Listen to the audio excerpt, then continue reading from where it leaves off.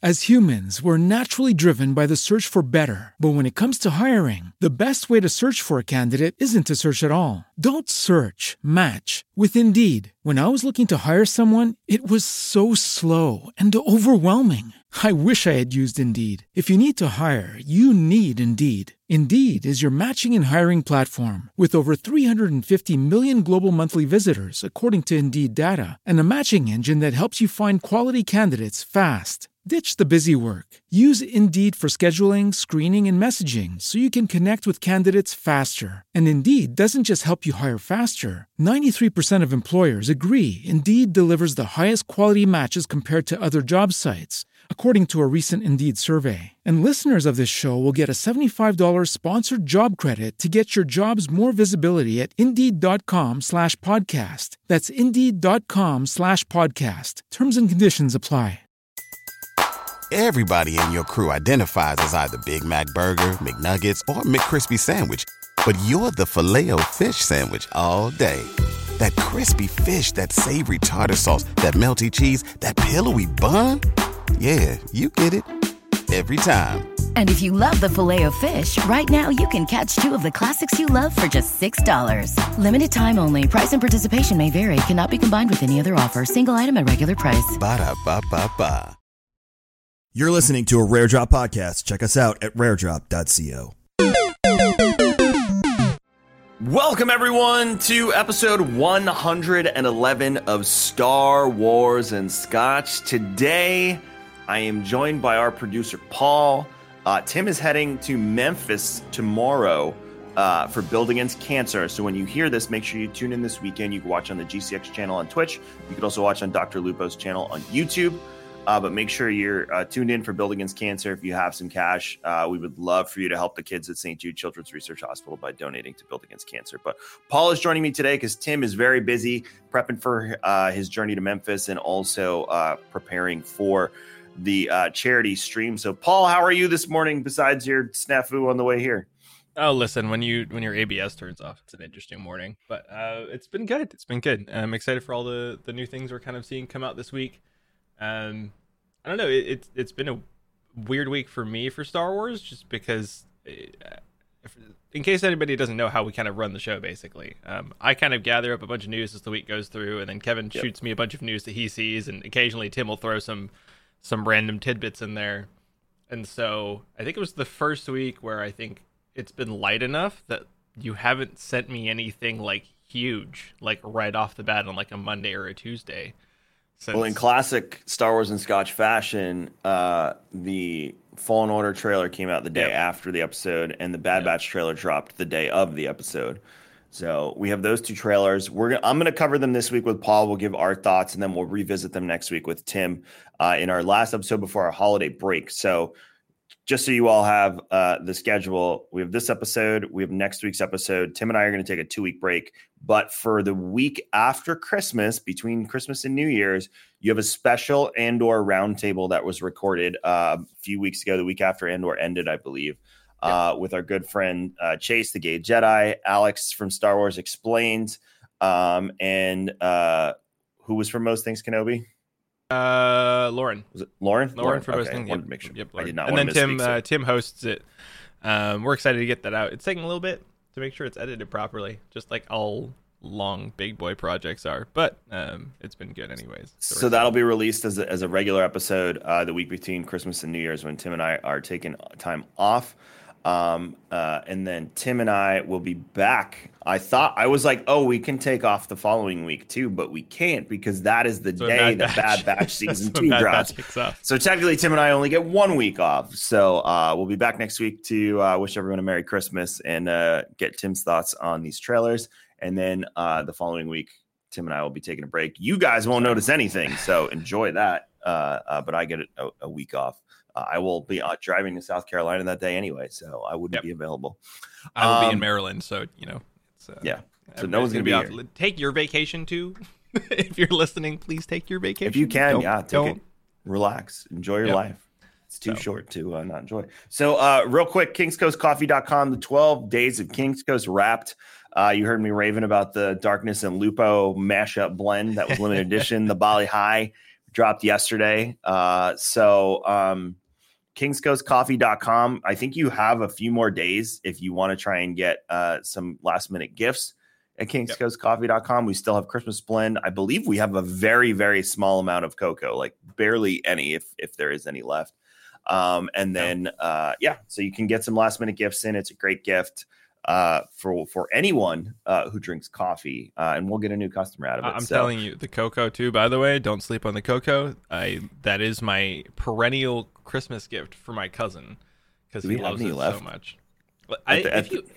Who knows? If you do, great. If you don't, y'all missed out, because it is one of those beautiful stocking stuffer or like perfect theme gifts for somebody for the holidays. Barrel Age is gone.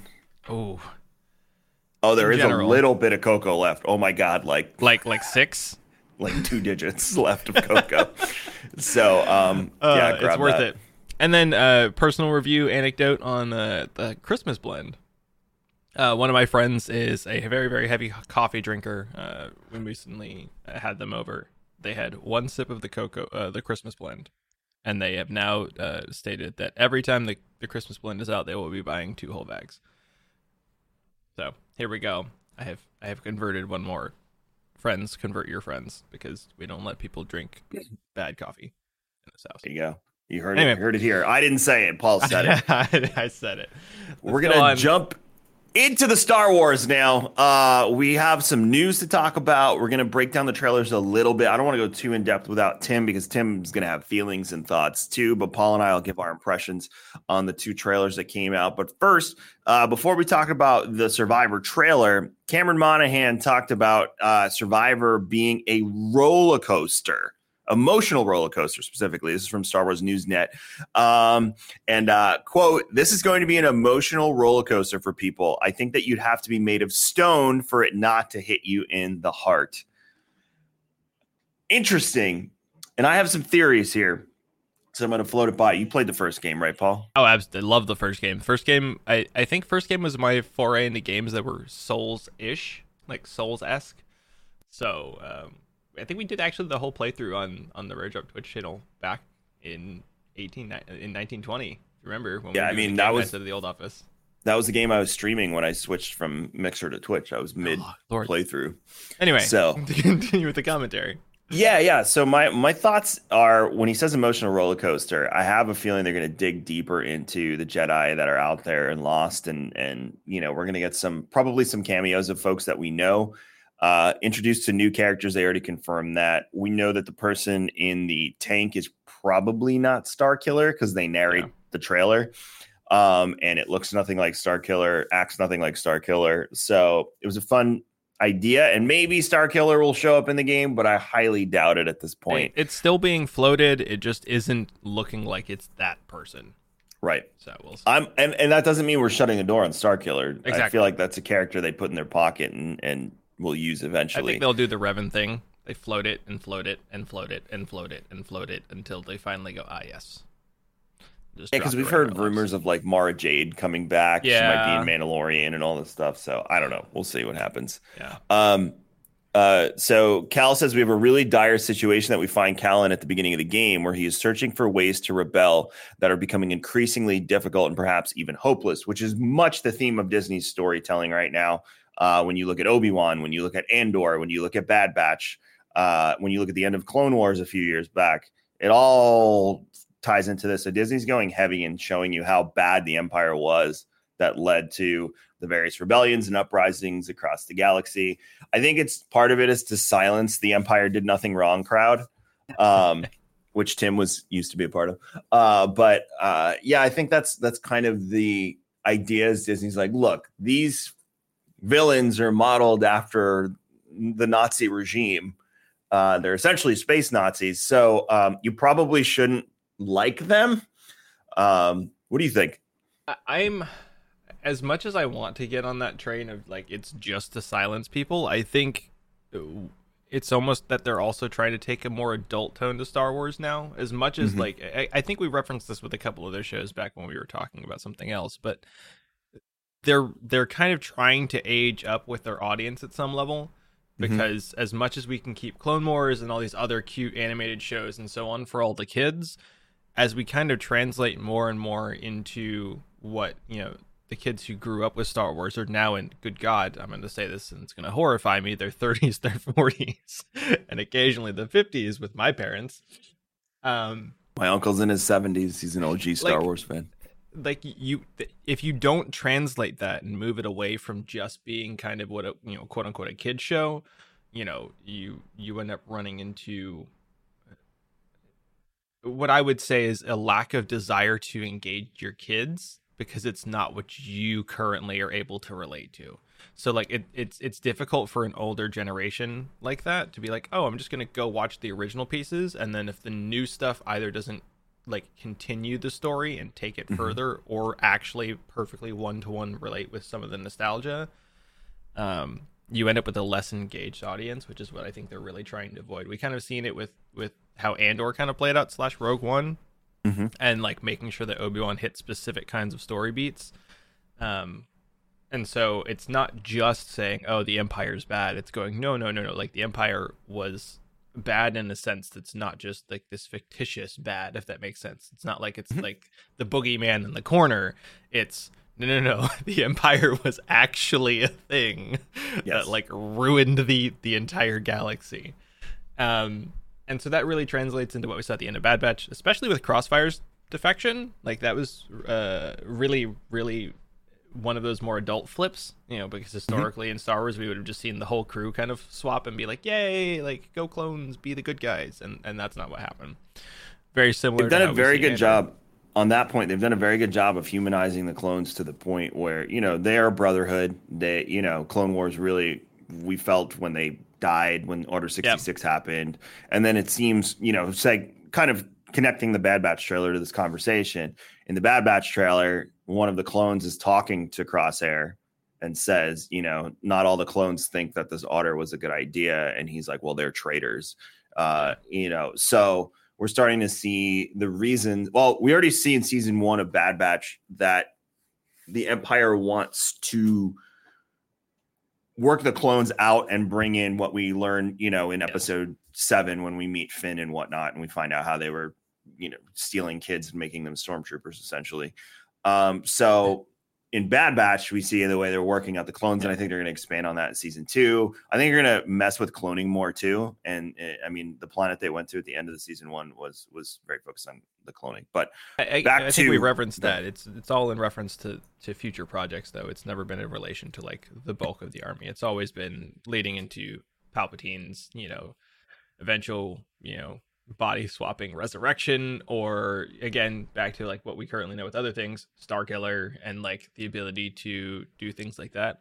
And on that note, just because it just came to me as a thought, like it would not surprise me if with Bad Batch, as well as where they're translating the next kind of couple pieces of media with Survivor, that they're trying to set up how the cloning wasn't just a process to make Palpatine's next vessel, it was to make perfect loyal like Sith in general as a concept, because I think that's the other thing that we've been missing in general in regards to that, like by that little pocket of time where we have no idea what was going on with either the Sith or Palpatine or anything like that. It was all obscured in the shadows. So I think they're also trying to lean into that. We saw some of that at the end of Fallen Order, more like you had an independent Sith going, no, he's wrong, but like we must maintain the ways and be like this weird blend of things. And so I think they're also trying to get back into that.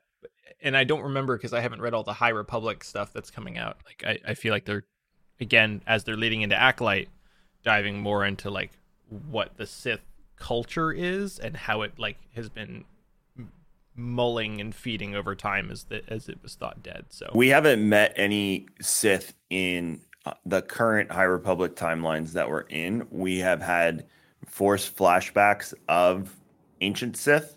We have been to where the Drengir are released, the what's it called, planet? It's not a planet, it's a space station that has growth and stuff. I don't know what you'd call it, Arboretum or something. But there was the oh goodness, Arbor is the word, the Arboretum thingy, like the planet. Yeah. So there's there's 4 Sith statues warding and keeping the Drengir progenitor in stasis, and then they let the progenitor loose into the dark. So there's Sith statues. The funny part is they bring the Sith statues to Coruscant, because if you know the lore behind Coruscant, the Jedi Temple is built on a font of the dark side energy.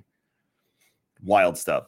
Anyway, so yeah, they bring the statues back. They realize what they are, and they bring them back to try and re-prison the progenitor, but they're loose across the galaxy at that point. And then if you read the comics, you find out how loose they are across the galaxy, which is pretty much across the entire Outer Rim. To wrap up that just real quick too, I think as we look at it, I want to make sure we note that the mechanics look incredibly fleshed out as well. It's not just that the lore is moving in this direction, it's that like the game itself is, once again, thank you Respawn for pushing the boundaries of single player third person experiences.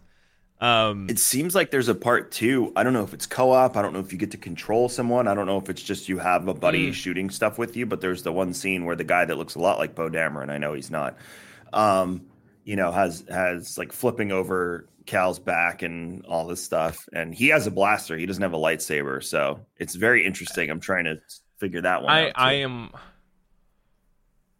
I am really, really interested to see if that actually is a co-op portion, or if they do the pick your character for a bit, if that makes sense. It's like you kind of like get to go back and forth between the two.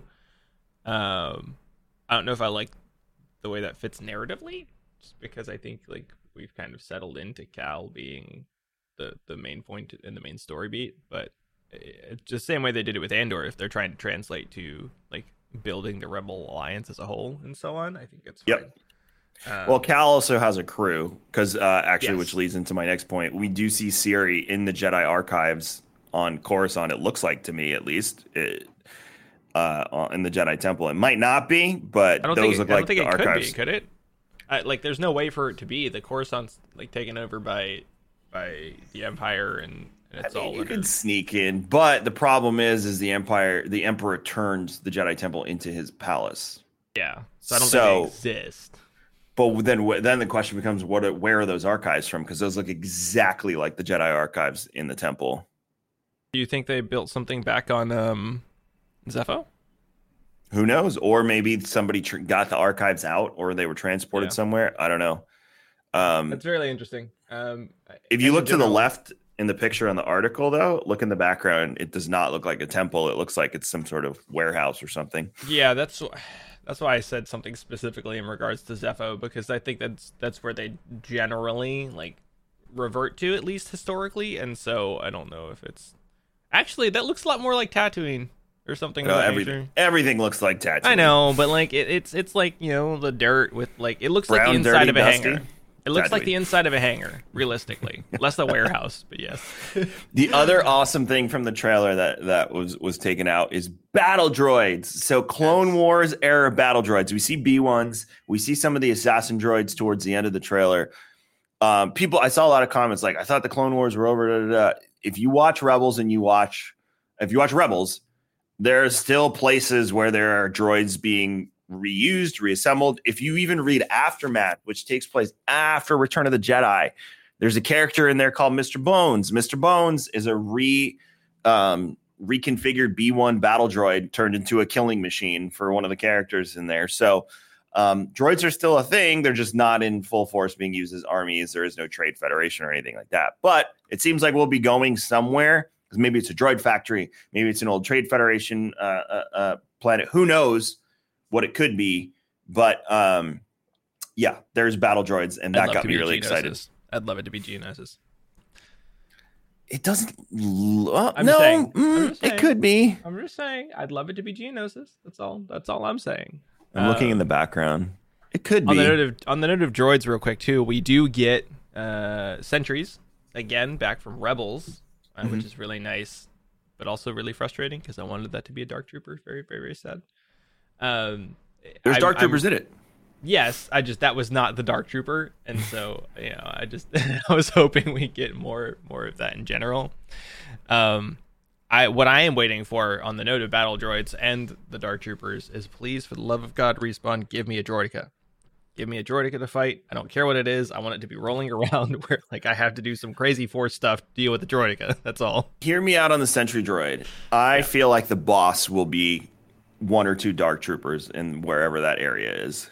Are we talking Dark Troopers as in Giancarlo Esposito, like yes. end of Mandalorian Dark? Well, actually, no, that's a good point, because on the timeline, I don't know if in the Disney timeline, I don't know if Dark Troopers are even thing it, because that's phase 3, which means they have to go through their first 2 incarnations, which weren't as deadly as phase 3. Right, so phase 3 was the Mandalorian season. Exactly. Okay. Yeah. So they would have probably have phase 2. At this point, it's 5 years after Order, correct? Fallen Order? Mm-hmm. So that would put it... Oh, Lord, I need an actual timeline in front of me. It's closer. This is what we get yelled at about every week. Right. Somebody on Twitter, correct us, please. Just tell us where it is in the timeline. It'll be easier. Forest Wampas.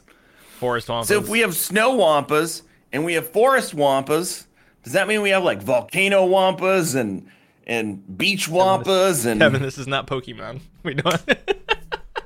I just feel like if we're expanding the Wampa lore here, we can go a little bit nuts and just put them all over the damn galaxy at this point, no? A Wampa is as a Wampa does? Maybe? I don't know. I'm here for Wampas everywhere. Wampas are just fun. Like, I don't know. What else do you do with a Wampa other than throw things and pretend to be a tiny Chewbacca? I don't know. A tiny Chewbacca. Well, is it in reverse? That's in the Bad Batch trailer. We'll get to that in a second. Listen. Also, I love that the Wampa, like in all the other clips, Cal's beating whoever he's facing. In the Wampa clip, the Wampa's beating the living hell out of him, and it is hysterical to me. It's the only clip where he's getting his ass kicked. And the thing's just like slamming him on the ground like over and over and again like a rag doll. Remind you of Hulk in Avengers? Oh yeah, a little bit. Yeah. And just Loki real quick. So I'm really excited. The trailer doesn't give away too much. The trailer gives us like some really big overarching pieces, and I'm gonna pitch you into that last Easter egg point because it's probably you can do that one. Go ahead. Oh well, listen, when you finally get a lovely section of the original Rise of the Jedi and Starkiller Saga encyclopedia book with all the pictures and stuff. And there's a giant crossguard from the Sith, which was used by Kylo Ren, and it specifically mentions where it's from and how it's done and where it came from. And then all of a sudden, at the very end of the trailer, you see Cal Kestis wielding the crossguard saber, which is specifically from the time of the Mandalorian Wars. It's a really, really interesting setup because it tells us at the least, it's giving the lore fans a little bit of an equivalent of a crumb for their patience, saying, hey, by the way, like we're paying attention and we're diving into some of like the actual older stuff, not just new canon and current pieces. It's, hey, let's go back to the older pieces of Legends that you guys love and make sure that they're incorporated not just into watchable media but also playable media. So yeah, that's my high level commentary. If you want to get into the weeds. I think it's probably nothing more than a customization for your lightsaber because you were able to customize your lightsaber in the last one. You could do, so I'm thinking there'll be more customization. I don't think it'll have much. I mean, it might be a little Easter egg in the story. I don't think so because at the very end of it, they showed off some of the combat with it, and it's not traditional combat. It's not the dual saber, and it's not. It is like heavy great sword swinging that thing around like a sledgehammer. Well, they have lightsaber fighting styles in this game. They didn't have that in the last one. In this one, you'll be able to choose your style. So you will be able to do like sledgehammer style, quick and fast, similar to the way if you played SWTOR back in the day, you had different lightsaber forms depending on what type of Jedi or Sith you were. I'm just saying they got rid of it, but I think it's related to his combat form though, because if what we're seeing is to be believed, I see what you're saying, right? Like, I don't think it's just a fun gimmick. I think it is he puts this thing on, and now you're wielding a great sword, just like Kylo would in terms of your big brutal strikes, just like Grandpa Anakin. And then the other two are a little bit more daggery, dual blade, Starkiller-esque, and then you kind of have the traditional, normal single bladed style. Yeah, you might be right. So maybe your fighting style dictates your type of lightsaber, essentially, at the end of the day, and then can customize that. The only thing I'm interested in is it looked like the blade was much longer than we're used to in that final series of clips. I don't know if it was like getting extended or retracted. Might be more like a claymore as opposed to a sword. If you're using like a heavy fighting style, because it's two-handed. Yeah, but at the same time, it looked like the blade was like extending and retracting on moves, which is not something we've traditionally seen during lightsaber combat. But like, I'd be stoked.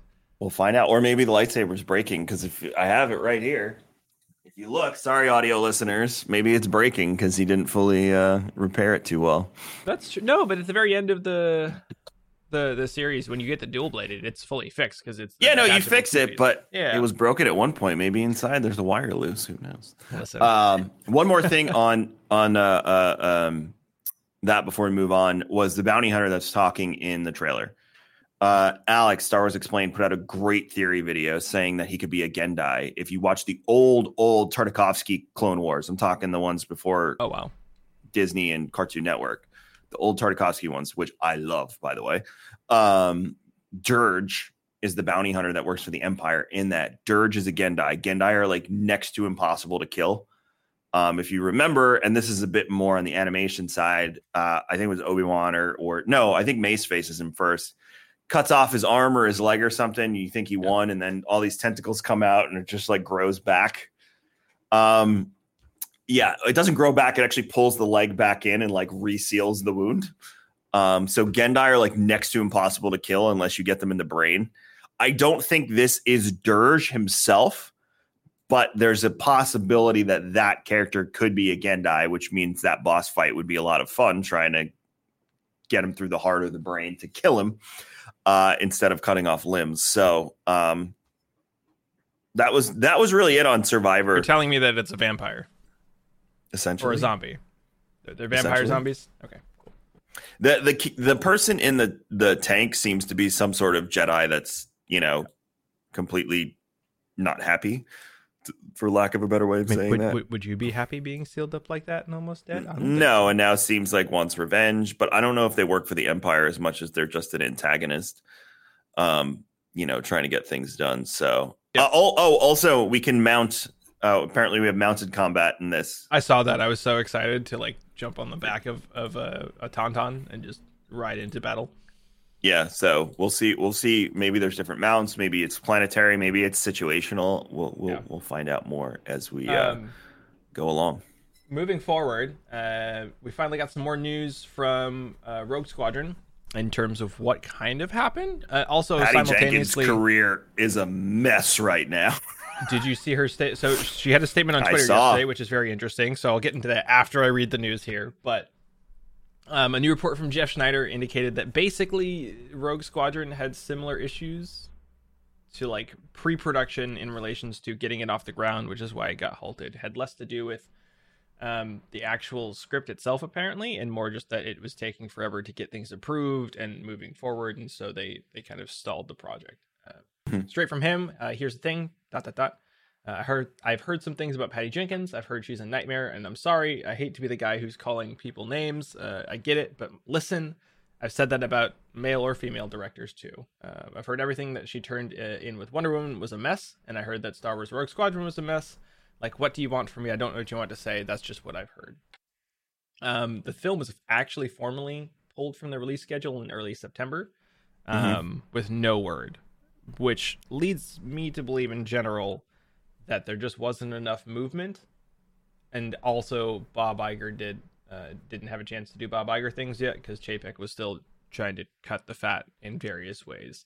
And since we know that Chapek had his hand in a lot of the cinematic stuff and what was actually going to be built and released, and it had to be according to his like desires and specifications, as much as I also think it's probably Patty Jenkins being a little bit of a stickler for her vision, it would not surprise me if it was two visions there clashing, and thus it never actually went anywhere, and that's why it really got stalled. Especially with the statement she put out this week in regards to what happened with Wonder Woman and why she stepped away from Wonder Woman 3. Yeah, I read that last night. It was very, very interesting. I don't want to get too much into it because it's a little bit separate from Star Wars, and not even really related to Rogue Squadron because she doesn't mention it at all.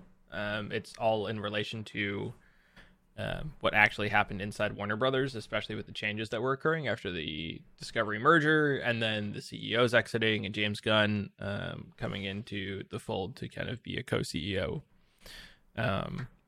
So based on that commentary alone and the people backing her up there, I would not be surprised if, as much as we're hearing it from Jeff that it was Patty Jenkins' issue, we kind of know everything at Disney and Star Wars kind of ran back to our exiled Bob here. So I don't know where realistically to place it inside of truth or fiction at the moment. Yeah, it seems like on both. Well, here's my thing: is it seems like he said, she said in each situation, but I feel like if DC had an issue with her too, and now Star Wars, Lucas had an issue with her too, it might just be that she's not putting out good enough content for them to be interested, or maybe the first draft of the story was just like, nah. We know James Gunn is going to be a stickler about stories for DC. I think it's interesting that he hasn't said anything. Like, he hasn't said anything, and she said that she hasn't heard from DC at all. So that doesn't sound like a James Gunn thing to me, and that's my point. Is like, if James Gunn had come out and said, hey, like, we're just not moving forward with Wonder Woman 3 due to X, Y, and Z, or just like we're taking it in a different direction, that's different than like not saying anything, not talking about it, and saying, hey, we're putting it in a different direction, or not doing anything. Because the whole point of her release yesterday was that nobody had actually said anything. Like, that there was no like negative commentary or like we're not actually doing anything. It was just there was radio silence. So that's my concern. Yeah, again, he said, she said, so we don't really know the bottom of it. Well, we know that the movie, that DC's not moving forward. We know that. We just don't know why, and she's saying she didn't hear why. So I don't know. It could be a number of things. You know, she did Wonder Woman 2, right? The not great one. 1 and 2. She did 1 as well? Yeah. How do you go from that to that? I didn't realize she did 1. I'm pretty sure it was 1 and 2. Let me double check, but I'm 90%. 1 is sure. such a good movie. Yeah, exactly. 2 is like, 2 felt like good characters in a bad movie, kind of like Joaquin Phoenix and Joker for me. Like, no, that's yes. Yeah, that's how that felt in 2. Like, I was very interested in the characters, but the storytelling was just really off. Yeah, no, number 1 was Patty Jenkins and Alan Henberg. Wow, number 2 was also like, Patty Jenkins. Yeah, 1 is probably one of the best DC movies ever. Period. End of sentence. Yeah, and that's saying a lot coming from me because there's a lot of Batman movies in there. So yeah, I don't know. It's very weird. I think realistically, I think this is kind of what happens at the end of the day, which is you have too many people in the pot trying to direct a certain vision, because in reality, the original Wonder Woman, like Wonder Woman 1, was realistically in isolation. Like, you could have put that movie out independently with no attachment to the rest of the DC universe, and it would have been a great movie with a great story with a great character, and that been it. But everything past that has been like trying to build into this weird DC, like cinematic universe, just like Marvel disjointed universe, and it never worked. And I feel like part of it is like her trying to have to shoehorn all of that into a movie where she just wanted to write her Wonder Woman movie, and thus she had to be like, oh, we have to have these characters and these plot lines and story beats to make sure it lines up with this. And especially after the fiasco that was the original Justice League, like, that's why I can't, like, I just have this issue placing all this blame on Patty Jenkins when number 1 was so good, and then the moment number 1 was good and they like took it into the DCE. Yeah, DC does have a habit of, because they ruined Suicide Squad. Even David Ayer said that's not the movie he intended to make, and then they ruined Justice League. Zack Snyder said the same thing. Yeah. I just don't think I've ever heard anything about Patty saying that 2 was ruined, but maybe she wanted to keep her mouth shut so she could direct 3. Yeah. So I don't know.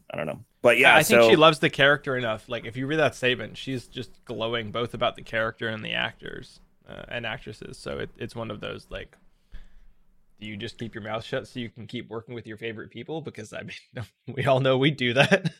So, and that's the same thing that happened with Zack Snyder and everybody else. Is like they just kept their mouth shut because they wanted to work together and finish what they'd started, not because they liked Joss Whedon. We know that for a fact. And so it wouldn't surprise me if something similar happened here. So I'm really hoping we get to see it. I'm really hoping we get to see some form of Rogue Squadron. It is such a good idea, such a good premise, that I don't want it to realistically be left on the wayside for, years upon end. I'm hoping Iger does some of his magic and kind of rallies the troops to give us what we've been I haven't read any of the Rogue Squadron books I probably don't even remember the stories. That's how long ago it was. And then my only other recollection of Rogue Squadron outside of the movies is the N64 game. That was really good though. Oh, it was an amazing game. It was one of my favorite Nintendo 64 games. I'm really hoping Nintendo, if you're listening, if you could just put that on Switch, thank you. Yes. Thank you. Star Wars Newsnet, Giancarlo Esposito was saying season 3 of Mandalorian is more expansive than ever before. Quote, I just think that the show gets more expanded and more visually profound with each season. And I think it's the vision of Jon Favreau and Dave Filoni that begins that expansion. But it's also all of the artisans that they trust to collaborate with them. I was blown away by the sizzle reel. All of a sudden, the world just came at you in a much more intense. And it's always been gratifying, but in a way that allowed you to know that feeling that you have. This is very poorly transcribed. You have a dread or doom of excitement personified. That's the feeling you get because the story is all of a sudden being coalesced for you to understand all of the elements that you didn't know about, which is what has made Mandalorian so successful. So I love that the mythology goes beyond the show. Behind this show is incorporated into all the visuals that seem to be filmic. And I love that fact. The fact that you're able to see with each episode this season, you're really turning on a new movie. Visually, it's a sight and sound extravaganza that expands you to a place that, we can say a lot of words about a lot of different things, just like Kaleidoscope. But I think when you watch it, you have the space to feel the emotion and connection between characters. The Mandalorian, you have the space to feel the largeness of this universe, of this world building, and you have the space to see where you fit in. God, I wish I could be that warrior, that hero, that heroine. And we see that weakness and the power of the villainous that want for themselves and not for the whole. What I love about the show is our army is all about us who are starting to understand once again, it's for the people and by the people. And if we stand up and allow our voices to be heard and understand our strength in numbers, we can then recreate the world as it should be in peace and blah, blah, blah, blah, blah. He talks about feel good stuff. Back to Star Wars. So that's an interesting quote when he says expansive, and he's right. That's what made, which planet is Din going to next was always the fun part of the show. And where are we off to? Is it somewhere new? Is it somewhere familiar? Who are these characters we're running into? Is it someone new? Is it someone we know? The Armor Smith, new character. Oh, that was so good. Established Mandalorian lore that we already kind of connected with. Bringing in a Vizsla, who's an ancestor of characters we know from EU and from Clone Wars and whatnot. Bringing Bo in, obviously, was a big deal. That having the person that voiced them in animation play them, too, was just, mind-blowing. Yeah. So he's right. He's hitting it. And if he's saying season 3 is going to do more of that in a larger way, the big thing for me in season 3 is Mandalore itself. We've seen Mandalore in Clone Wars. We've seen Mandalorians all littered throughout Legends and EU. We haven't really seen Mandalore itself except in some comics and whatnot. So to go to Mandalore in live action for the first time, even though it's destroyed, it doesn't matter to me. It seems like there's going to be some sort of redemption, rebuilding. And I think this is a play to rebuild Mandalorian culture for future Star Wars storytelling beyond where we are at in the timeline there, which means then when we go back in history, it'll be as familiar, when we start doing Old Republic stuff as well. And I'm sure there's Mandalorians in the New Republic or the High Republic. We just haven't seen them yet. We're going to go pay the bills real quick and continue this discussion in 2 seconds. We'll see you right back in 2 seconds. As humans, we're naturally driven by the search for better. But when it comes to hiring, the best way to search for a candidate isn't to search at all. Don't search, match with Indeed. When I was looking to hire someone, it was so slow and overwhelming.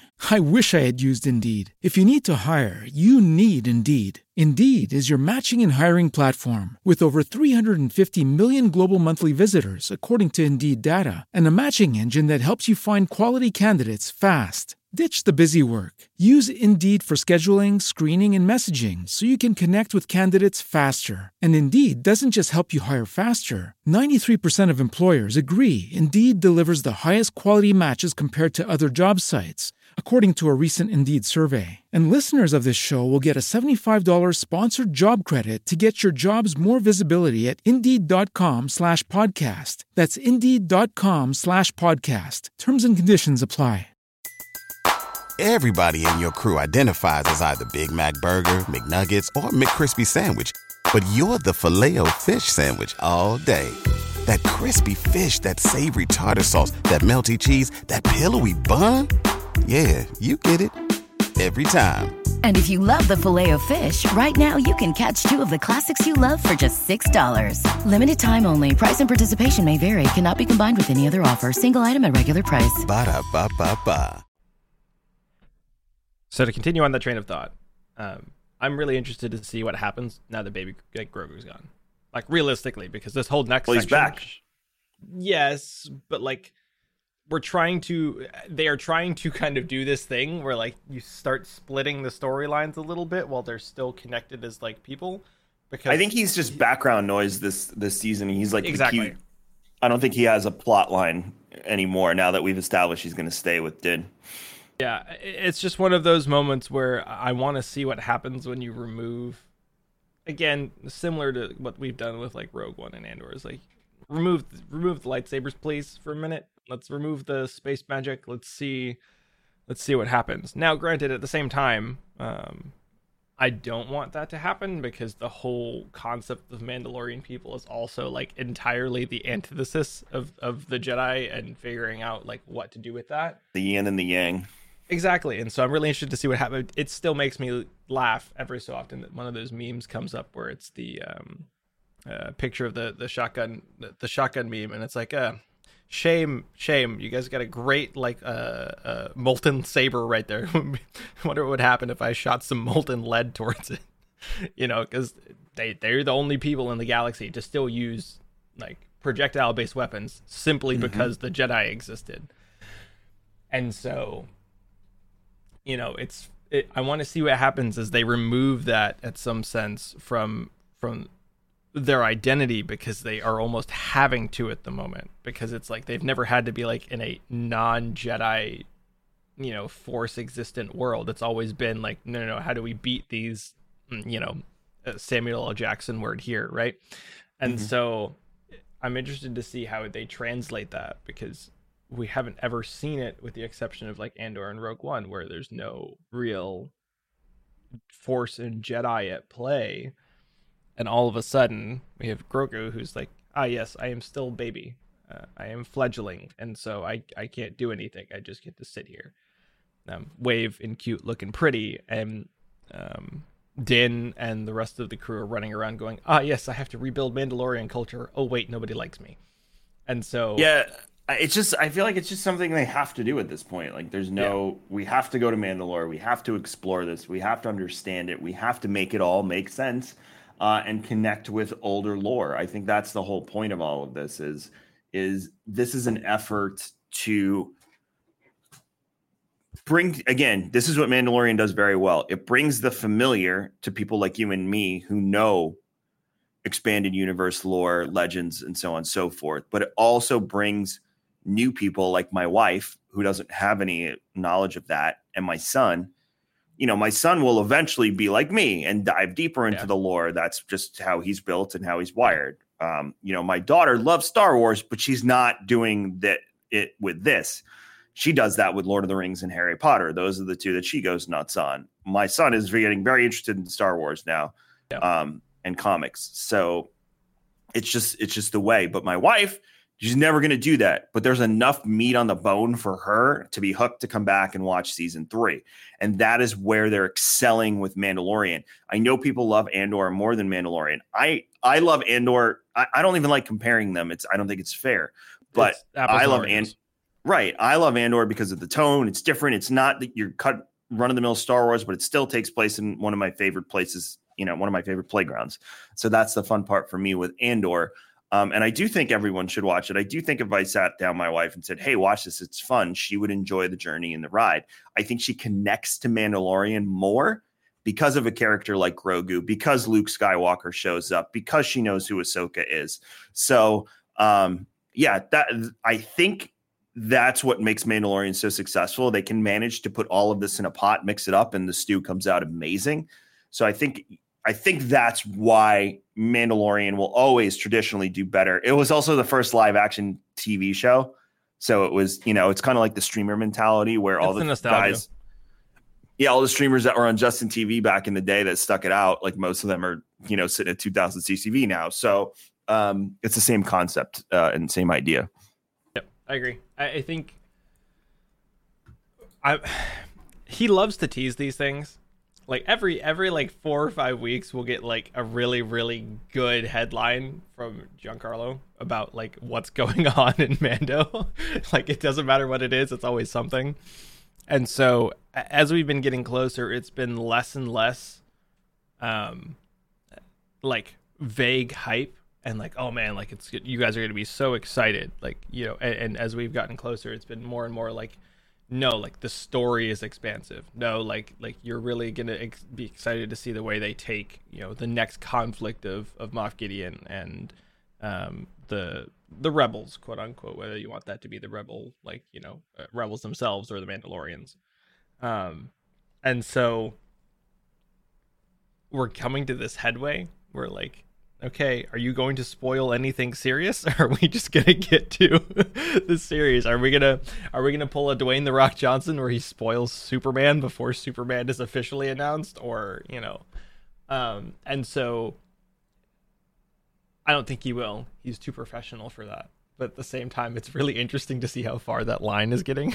Of like, yes, we're gonna keep. I think they like him leaking details because he's very well spoken. Yes. He knows how to get his point across very well, and I think he manages to do that without giving us it's like the he has a hard line. It's the spoon at Costco. It's like here you go. You can taste this little thing, and you're like, oh man, I should buy that 65 pack of whatever the hell that is, even though it'll probably go bad before I can finish it. Yep. That's kind of what he does, and you're interested now because he spoke and it was delicious, and now you want more. Yeah. So maybe you will pick that up. So and he's like you said, he's the person to do it. Like if anybody else would do it, we're probably gonna be like should I listen to your spoilers at the moment? But because he has such a genuine level of excitement for it, on top of him being so well spoken and so currently in media, that it's hard to not. As he seems like Filoni. He seems like one of those guys that only takes roles he wants at this point. Yes. And then throws himself into it. Yes. And the boy you see him in Far Cry? I didn't beat Far Cry, but I played like 15 hours of it, and he was phenomenal. Yeah. Yep. And yes, to your point, the boys, dude, like, and I think the other thing too is people are underestimating, because it happens in culture now where people will be like, oh, you're an actor or you're an actress or you're a musician, completely neglecting the fact that those people are people too. And like, he is a huge nerd, like huge, like it's not Henry Cavill, right? Because we stand our king of the nerds here, but he has this classic. I'm trying to figure out the best way to say this. It's almost like he's like a regal figure, like he's like the monarch, as opposed to, like the young hip kid, where he's this a little bit more statesmanly nerd. Like he kind of like sits up here and is like nice dressed and like brushes off his suit for a minute and then tells you these like hyper nerdy things from 60 years ago and then keep going. And so it's this charm that like I think Disney's really just leaning into it in general, because they said, have fun, don't spoil anything. And Dave Filoni was like, you know the thing better than anybody. You are the character. Have a great time. It's very different from like a Tom Holland, where it's like, Tom, we're not letting you see anything. You don't get to see the entire script ever. Like, just sit over there. Yeah, Tom is the type of person that I don't know if you won't get access to certain IPs. It'd be very cute. Sorry, our staff is asking for 2FA on something. Go do your thing. I'll keep talking. Anyway, but basically, TLDR chat. I said chat. Is it chat? Do we call them chat here? I don't think we call them chat. I mean, instinctively, we call them chat because of our history, but they're technically not chat because there is no chat function. So it's listeners, nerds of all kinds, nerf herders. Nerf herders. Yeah, you remember that? We need to find a Wampa one. You scruffy-looking nerf herder. Yeah, but we need to find a Wampa one now with all the Wampas coming back. Because if we're going to have volcanic Wampas and we're going to have forest Wampas, like, chat has to be some kind of a Wampa. I want Biome Wampa. I want a whole pop figure set of Biome-based Wampas. That is my... If you're out there, would a forest Wampa look like Swamp Thing? No, the forest Wampas... Well, that is a forest Wampa. So you would want a Swamp Wampa. I would want a Dagobah Wampa. A Swampa. The dad force is strong with me. Yes. On that note, we're gonna jump to probably we referenced in the beginning, right? Like we got some. We'll start with the young Wookiee. The young Wookiee. We finally. Do you know that Wookiee? I do know that Wookiee. So if you guys haven't seen the new Bad Batch Season 2 trailer, it came out this week. It's set to arrive on Disney Plus shortly after New Year begins, starting 2 episodes. 2 episodes. They've been doing this. I'm really enjoying the first 2 just because it gives you a cohesive chunk. But both of those will arrive on Disney Plus on January 4th. The big things that I'll kind of give you guys right off the bat. Number 1 is it is taking place after the Saul Guerrero deal. If you haven't seen the end of Bad Batch Season 1, go watch Bad Batch Season 1 because there's a huge big thing that happens. We referenced it earlier with Crosshair. If you missed that part, I'm not going to spoil it again for you just in case. But the big points are that the clones have finally broken free. They are no longer under the chip control that we saw at the end of, I think it was Rebels is the ones where they figured out the chip and took it out, right? Correct? Or was that a Bad Batch as well? That was Rebels, if I'm remembering correctly. It all becomes one animated series in my head, so... It does. So at the end, they figured that out. The Bad Batch figured this out as well and takes them out, but they kind of end up going in different directions. And so Season 2 kind of really kicks off where that split happens. Yeah, but we get Gungi. Everybody loves Gungi. He's everyone's favorite little Wookiee Padawan Jedi. Like you said, he's one of the ones. It's Ahsoka's Padawan. Not quite Padawan, but Padawan. He's in the Ilum episodes where they're harvesting the crystals for their lightsabers of Clone Wars with Yoda and Ahsoka. It's my favorite lightsaber building scene. It's fun. It's so cute. He does the thing, and then the way the face that he makes as he finishes his cute little lightsaber is like. Mwah. That's what you learn about the droid that helps them build it too. That there's this one ancient droid that helps them, the Padawans, build their lightsabers. So, Gungi being there was made me very happy. But there's a lot of little things they dropped in that trailer. We get a new employer, Phee Genoa, who's played by Wanda Sykes. Who you could, if you couldn't tell, that was Wanda Sykes' voice immediately. Yes. You obviously have not watched her comedy, and I suggest you go Please do go. That. Yeah. What's Rhea Perlman's character's name? Because she's Sid. Sid is also back. She's in the trailer, and Rhea Perlman is obviously playing her again because no one could mistake Rhea Perlman's voice. Omega looks like she has armor. Like she's part of the crew now. She's going around. They've accepted her into their little tribe because at first they were very resistant. Now it seems they're cool with it. Like we talked about before, the mention of Crosshair with the clone, when the clone says, not everyone's cool with this. And he's like, well, they're traitors. Too bad. So I don't know if there's a redemption arc for Crosshair in all of this. It could just be that this is it. And he is the bad guy. It would be very Star Wars to have a redemption arc, but it would also be fitting for their nemesis to be their brother. So I it's gonna be very interesting to see, because I don't think they've ever realistically made it as clear cut when there's something like this. Like, it's always been a gray area when they have somebody defect like this, where they were on the quote unquote good side. It feels very much realistically akin to like the Rogue One of the world, when Galen swaps for a bit, and then all of a sudden goes, oh, right. And so even with Galen, there wasn't really a redemption arc. He just did something that could redeem the work he did. There was no redemption for him. And so that's kind of what I'm feeling here, is we may not get a specific redemption for the character, but the character may do something that redeems, the idea of the character, if that makes sense. Because they're really good at doing that. Star Wars has never shied away from, I don't want to say sacrificial acts in general, but the idea stands. So I'm excited to see what happens with that. The other cool things that we got from this trailer, we see Bail Organa, and so I'm really are we getting this Andor tie-in like we talked about 6 months ago?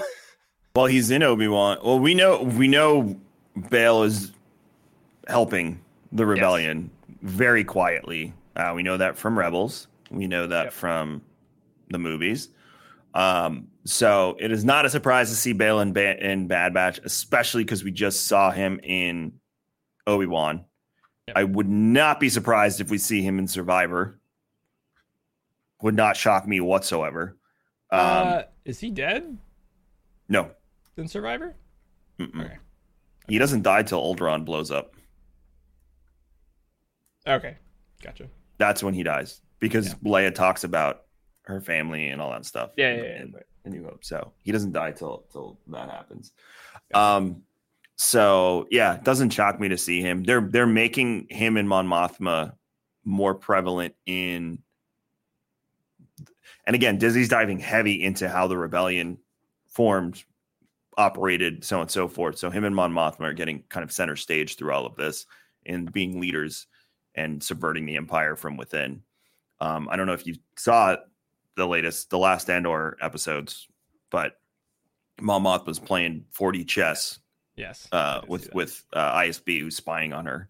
So, doesn't shock me at all. Spending too much on the Rebel Alliance and then blaming her husband. That was genius. Sorry, I'm gonna start. Great time. I'm gonna start blaming my wife for all my bad World Cup gambling habits. No, I actually did. My friends are the Pete and Wayne from King's Coast are the ones gambling on the World Cup pretty extensively. Are they up? Are they down? Pete is up, but it got to the point where he lost money on, I forget which. Oh, it was Netherlands and Argentina. He lost the bet, but then he bet on the penalty shootout right when it dropped, and he won that. So he got his money back and then some. There you go. Listen, I'm really excited in general for the season 2 of Bad Batch, because we're getting so much of these little things that I think we've asked for a long time, which is a little bit more depth, a little bit more classic characters, and the return. Cody. I was gonna say in a minute, but that works. We'll jump straight into it. Rex finds Cody and brings him into the fold, and I don't know how to feel about it. I mean, Cody did something terrible, but we'll see. Maybe that changes. I'm not going to sit here and I like Cody being back personally. That's what I'll say. Oh, I like Cody being back. I just don't know how to feel about it, because we've already seen that the clones are like, okay, like we're kind of like giving passes to everybody who had, everybody who did things, because we know it wasn't, quote unquote, it wasn't them, right?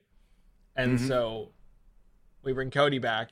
And the question, of course, is like, much to Crosshair's point, like, are you a traitor or are you not?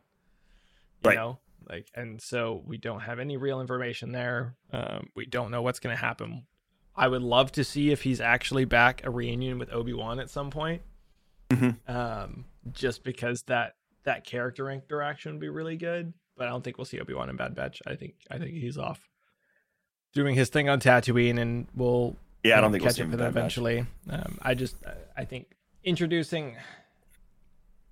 I'm worried about the problem that Marvel is currently facing, which is you get to the point where you have to start phasing people out in general across the board. So when you bring back Cody, and you know that you are basically pining to have a season 2 of Obi-Wan, like things like that are the things that give me a little bit of pause, because I'm saying, okay, cool. How long can you keep that up though? Like Ewan McGregor and Hayden Christensen are not getting any younger. And as much as we're progressing technology, we can only take, what's his name? Clones Tiana Morrison, right? Tamir Morrison, yeah. Tamir Morrison. Like, he's not getting any younger either. You can't make him a young clone, and so how do we continue on with all of our favorite characters the same way that Marvel has, which is, you kind of have to keep translating to the next generation. But even then, like, we know that Secret Wars is already in play, and everybody has signed back on to do Secret Wars.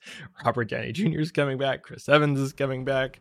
Like, everybody who said they were done is coming back for Secret Wars. And we're not going to get into it because this is a much larger conversation, but this goes back to what Tim has been talking about with the face rig technology that Lucas and Disney have.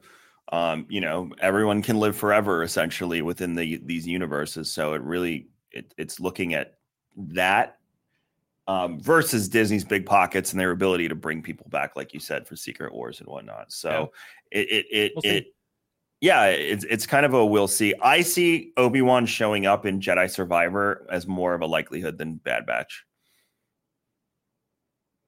Yes, I am more on the other side. I am more convinced that Bad Batch will show up in Andor season 2. Live action with Tamir Morrison playing them all. Yep.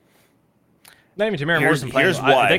They could stay different because it's not the same. The Bad Batch crew is all different enough. They wouldn't necessarily have to be Tamir Morrison, but yes. Here's why I don't think is the tone of Andor. Bad Batch is almost a little on the goofy side in a fun way. Yeah. And I feel like Andor is not that. I feel like Andor is more of a really serious tone. I don't think the Bad Batch fits the tone of Andor and what's happening in Andor. So while I agree, I do think there is a place for that to be the place where they are serious, though. Like, again, back to the point of like separating audiences a little bit. Like Rebels, Clone Wars, Bad Batch are still all in that animated vein of like the adults are going to watch them as long as they're deep into it, and then the kids are going to watch it because they like it.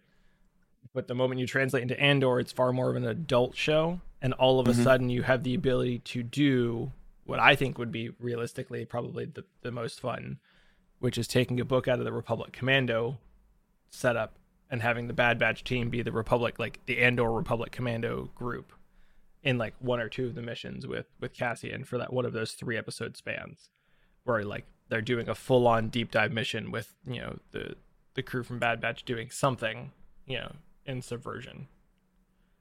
Because it wouldn't surprise you, because they're all under contract, right? So if they're under contract under like these groups here, like who's to say that Cassian doesn't find one of those groups, join one of those groups for a couple of ways to like get out of the nose of the Empire, or hires them himself and goes on the mission. So, knowing that they're defectors from the Empire before, the Empire, quote unquote, the Republic, right?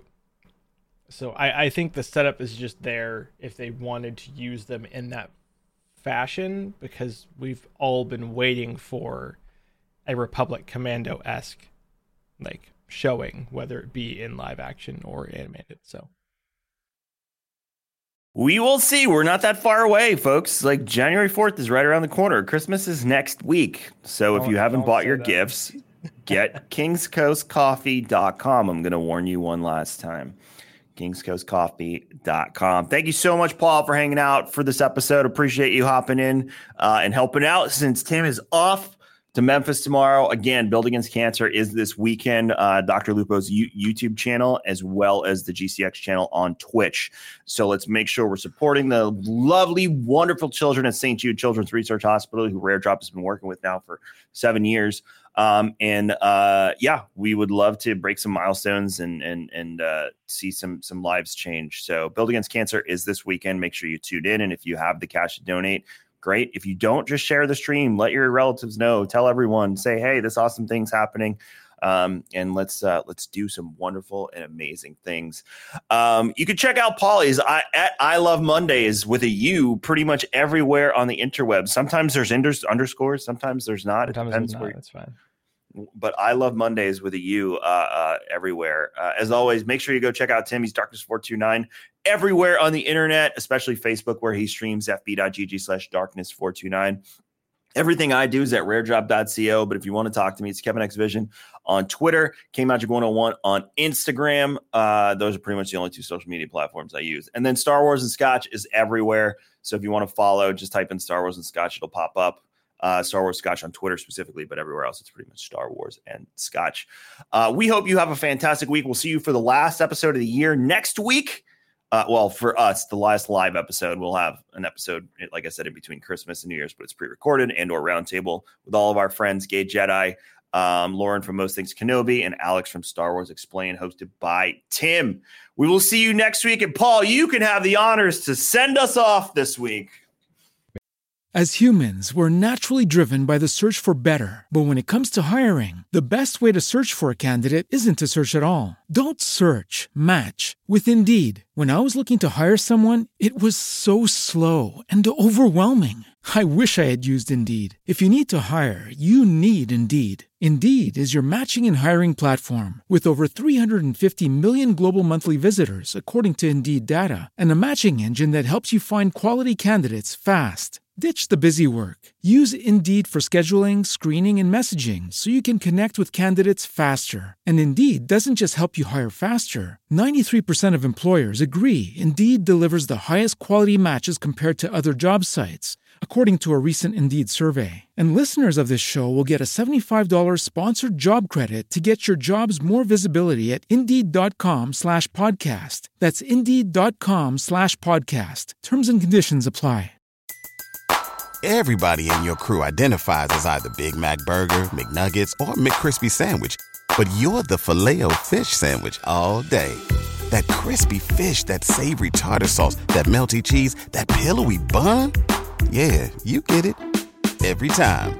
And if you love the Filet-O-Fish, right now you can catch two of the classics you love for just $6. Limited time only. Price and participation may vary. Cannot be combined with any other offer. Single item at regular price. Ba-da-ba-ba-ba.